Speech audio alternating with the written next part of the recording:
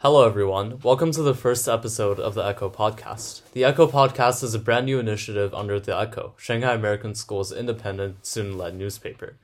The podcast is part of a new initiative to share thoughts, opinions, and perspectives on difficult issues that surround us. Today's episode will be led by myself, Connor Chen, and Richard Lee. Our first topic will be on standardized testing. It is one of the most difficult issues that surrounds us as students. It is something that is mentally draining and forces us to be defined by numerical value. The SAT is obviously very important to students at our school, as it's a major factor in college admissions. Students feel immense internal and external pressure to do well, such as from parents and from the competitive culture that generally exists here at our school. This causes many parents and underclassmen to start preparing for the SAT very early on and pour money and effort into test prep, such as through hiring agencies or even taking PSAT prep classes. At the same time, the school seeks to support students through this journey, and we hear from school counselors that we should contextualize the SAT in terms of a holistic admissions process to prevent students from fixating on a single score. In this episode, we'll explore this topic by firstly examining the facts of testing and test prep centers, secondly, the effect that it has had on students here at SAS, and lastly, we'll give our distinct individual and subjective opinions towards how future students and parents should approach test prep. Let's start off with some statistics. If we look at the college profile of the class of 2021, we can see that the SAS has incredibly competitive standardized testing scores. For the mid 50% of the class of 2020, the SAT composite average was from 1350 to 1510. These scores are incredibly high. These are scores that only the 99th percentile are able to reach, and this obviously adds a lot of pressure to upcoming students. The same can be said about the ACT, where the composite average for the middle 50% of the class of 2020 are scores between 26 to 34. This again reaches to the upper limit of the 99th percentile. This adds a lot of stress for upcoming students as well. And note that this is only the mid 50%, right? Obviously, students want to see themselves as the best of the class. They want to see themselves as the top of the class. And obviously, if this is the mid 50% scores, obviously we have a lot of students reaching for the 1580s, 1590s out of the 1600. Obviously, this adds a lot of added stress, a lot of added burden for many of our competitive individuals within our school community. A very interesting element of standardized testing, and that's pretty much exclusive to SAS, is the idea that people need to take the test only once and finish the test by the beginning of their junior year.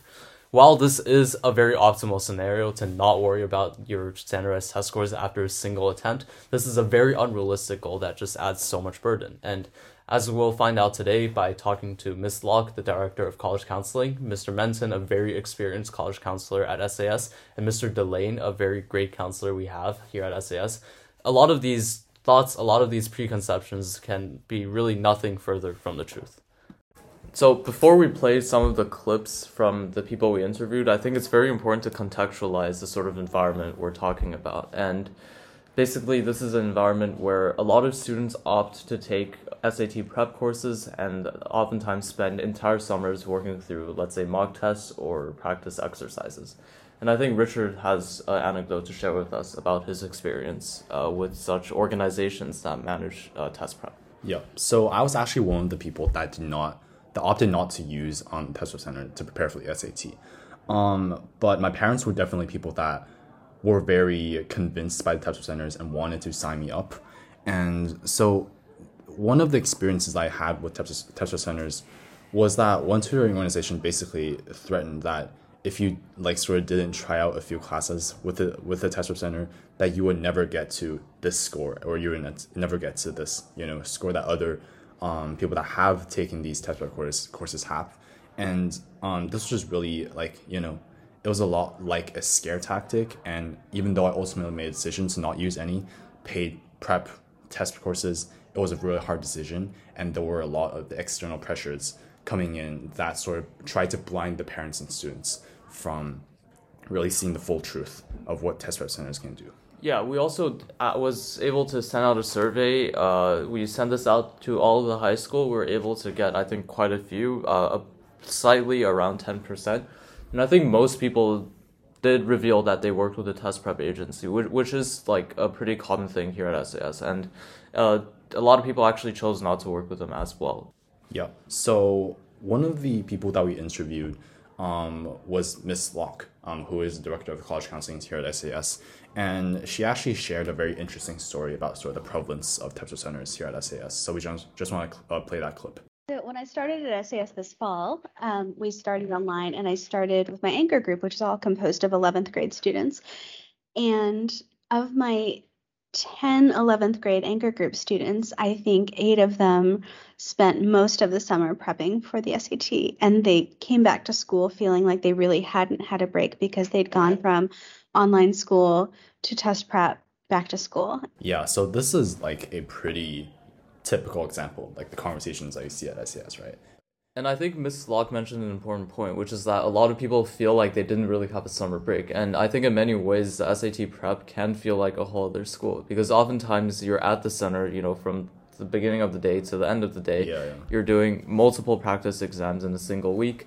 And it's very stressful too, because you want to see consistent growth. And because the emphasis placed on there by like the people who run the organizations, or even by parents or like people or your classmates, obviously you want to improve and raise your scores. And when you're doing it so much, oftentimes your score doesn't improve. And that's not because you're not becoming a better test taker, that's just because you're too fatigued from doing a test every single day.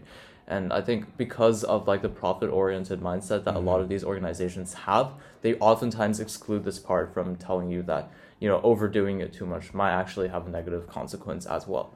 And I would just say, like, in my experience, when I'm taking a mock test, if I do take a break, like maybe 2 or 3 days between each one of the mock tests, my average performance is significantly better. Yeah, and just tying on to sort of profit-driven aspect of these test efficiencies, we do want to touch about like this very serious topic that some test efficiencies do. We have, most people in our grade have heard consistent rumors from people around us about a few specific test efficiencies, finding possible passages that might appear on the test in advance and letting prep center students pre-read them sort of to gain an unfair advantage over other students. And when we were interviewing Mr. Menton, who is another great college counselor here at SAS, he really talked about this, and we have a quote to share from that interview. Also, preparation by the test companies, which is one actually illegal and illegitimate, that does go on as well within the community, and that is where previous examples of the test have been stolen by companies and then are provided to students and families, where what's happening is not that students are preparing on the style of test questions that are being given, but are actually being exposed to actual test questions that they may see later on the test. And so, unfortunately, that has been going on probably also for about 12 or 15 years, I would say. There's been an ability for companies to do the small fish bite approach, where they hire individuals at different test sites to remember test questions and remember answers, and they use that information to gather it together and then sell it to companies. So that's another thing that's going on, which is not really preparation per se, it's cheating. And I think this is, like, at the very least, extremely morally questionable, right? I think this is literally, as Mr. Menton quotes, like, cheating. And obviously this is very unfair for students who oftentimes don't get access to such advantages, or students just choose to prep themselves. And note that all of these prep centers are incredibly expensive, right? And especially for much of the middle class in America who actually depend on this test for college admissions, I do think it's quite unfair, especially when, if a student uses this service, that they're dragging the percentile or the average score upwards, meaning that they're actually at a disadvantage overall. So going back to the survey that we conducted, we do want to touch upon the sort of objective benefits that test prep centers bring to sort of people's test scores, because it is true that if test prep is done through legal means, people do gain results,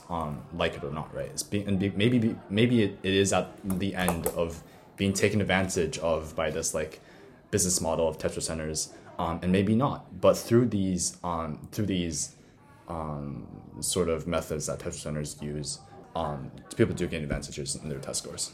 We also had the opportunity to talk to our grade level guidance counselor, Mr. Delane, and he talked about his nephew in the States, right? And I think Mr. Delane at first was very shocked about the culture surrounding SAT here, but he mentioned how like he was just talking to his siblings and wishing that his nephews actually would be able to take some sort of SAT prep class, because he recognizes that there's like a very distinct advantage in doing so, and that it's biased towards those who actually prepare. And obviously this is true for any test, that preparing will help, but insofar as like there's a third-party service doing it, then it becomes somewhat of a morally ambiguous case. And obviously because some people are doing it, that will always influence other people to continue and opt for these services, resulting in, I would argue, a very vicious cycle. Yeah, and this cycle not just, inflates test scores, which could be a good thing, could be a bad thing. It also significantly impacts, the collective mental health of our student population. So from our survey results, we do want to read out one of the few interesting results that we discovered. So there was actually a correlation. So just to give some context, we had one of the two of the questions that we had were, did you work with the test prep agency while taking SAT? And the other was the degree to which the SAT sort of affected your mental health negatively. And we saw that there was a correlation between answering yes for do you use test prep center and negative mental health impact ratings, especially those between the 8 and 10 ranges, so out of 10, which were like the most negative impacts on mental health. And I think it's very hard to stop this, right? Because people who haven't taken the SAT are obviously, swept into this mess of like high stress and trying to get the highest score they can. And it's understandable, right? Everybody wants to be incredibly competitive for university admissions. And obviously SAT is a part of that. So I think particularly for figures like Mr. Delane, and he mentioned this in our interview, it's very difficult for him to give very sound advice, right? I think the typical mental health advice about focusing on yourself and taking mental breaks when necessary obviously always applies. But then again, this is a very high octane mix of, I would say, external and internal pressure. External from parents, but also internal from people in our school with a very high desire to be the best versions of themselves. And while this could be good, and I think it is really great that people want to be the best version of themselves, the SAT is a very good example when this oftentimes might work against them. So we just want to play another interesting segment that we had from our interview with Ms. Locke. I think adults have to, adults meaning parents, have to say, it's not true. I don't want my child going through 3 more months or 6 more months of test prep. And we know that this isn't true. So we're happy with the really outstanding score that my child has already earned. Once you get above a certain level, particularly above a 1490, 1500 level in the SAT, those 10 or 20 points don't make a huge difference in university admission. You're already at a particular level. So obviously that was a subjective opinion, but the objective part that we can get from that is that marginal improvements to an SAT score are not helpful. So hypothetically, you get a pretty competitive score, like Ms. Locke mentioned, maybe in the upper 1400s or somewhere in the 1500s. And you think that this is not too high, and then you want to push for an extra 20 and 30 points. And obviously, this 20 and 30 points will take you a lot of time. You need to do a lot of mock tests, and you need to get back into that sort of testing mindset. And besides taking away from time to study, and this might sound very absurd to some people, but actually takes away from your free time, right? Which is something that you need to value more and more as you get older, because quite simply, there's just more things you need to do, right? And this is all coming from a very, very experienced college counselor and the director of college counseling herself, Ms. Locke. To end this interview, I feel like we can just give some advice for every single individual who is currently considering taking the SAT or doing something related to standardized test prep, right? And I think the biggest one is to try the ACT. The people aren't very open to that, but I think it's a very nice alternative, especially for stronger STEM students. And I think there's going to be a very nice environment there if you enjoy ACT more than SAT. Yeah, we also want to give sort of links to resources that I do feel like more people should use. I used all these resources when I was preparing for the SAT myself. And all of these are free and online. So there's Khan Academy, which is a great resource for just free SAT practice, and they actually collaborate with College Board in making their questions, and it's just really helpful. Also, Solely is a YouTuber who basically has like walkthroughs of all the previous SAT passages, and that you can find online for reading and writing. And also the College Board themselves have provided a practice test for anyone to take before the SAT to sort of like, you know, get a sense of where they're scoring. And also Reddit, which is an internet forum online, has very sort of extremely helpful resources that people share, and it's definitely worth checking out. And I think like most things we encounter in life, there's obviously ups and downs to things like test prep agencies, right? And I think ultimately they are organizations that provide a lot of utility, especially in learning things like test taking skills. Obviously, it is up to you to make the decision to like weigh the costs and benefits of doing such things, because this is a very extremely time-consuming process. And sometimes if you have other activities, or sometimes if the reward is even greater for not doing and not spending this cost, then obviously this is a decision you have to make. And I think an advice that we should give is that you should not really consider what others are doing, rather just focus on yourself and do your own thing, like Richard did. Yeah, that's very true. So I was, as I mentioned previously, I was one of the people that did not opt to use Tepso Center. And I think that really from my experience, it has been a really sort of, you know, it was a big learning process. I had to sort of make timelines and plans for myself to prepare and have like a study schedule and organize all that by myself. And I think that objectively, if you really wish to improve your score by many hundreds of points, Test centers will definitely help you. That's an objective fact.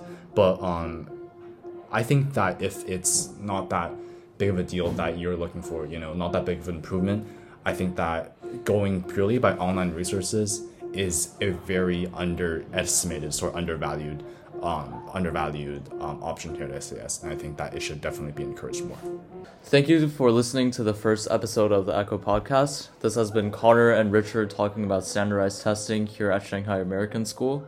And as we end today's podcast, we want to share a quote from Mr. Delane. And I think this quote effectively summarizes how we should approach the environment around us, not just in the context of standardized testing, but about uncomfortable elements of our culture that we really need to have conversations about. So I think these conversations are really important, because if we don't start like analyzing our thoughts, like some of you are full IB students, some of you and or most of you are IB and AP students. So I should just say that like probably like 100% of y'all take an IB or AP course actually. So so when it comes to that, like those courses, those college level courses, and life in general is about being able to examine and reflect your thoughts and beliefs and try to find those solutions, because they're not necessarily readily apparent, right? It takes these conversations to start changing minds and changing hearts. So I'm just really happy and honored to have the conversation, because I think there's a lot to it.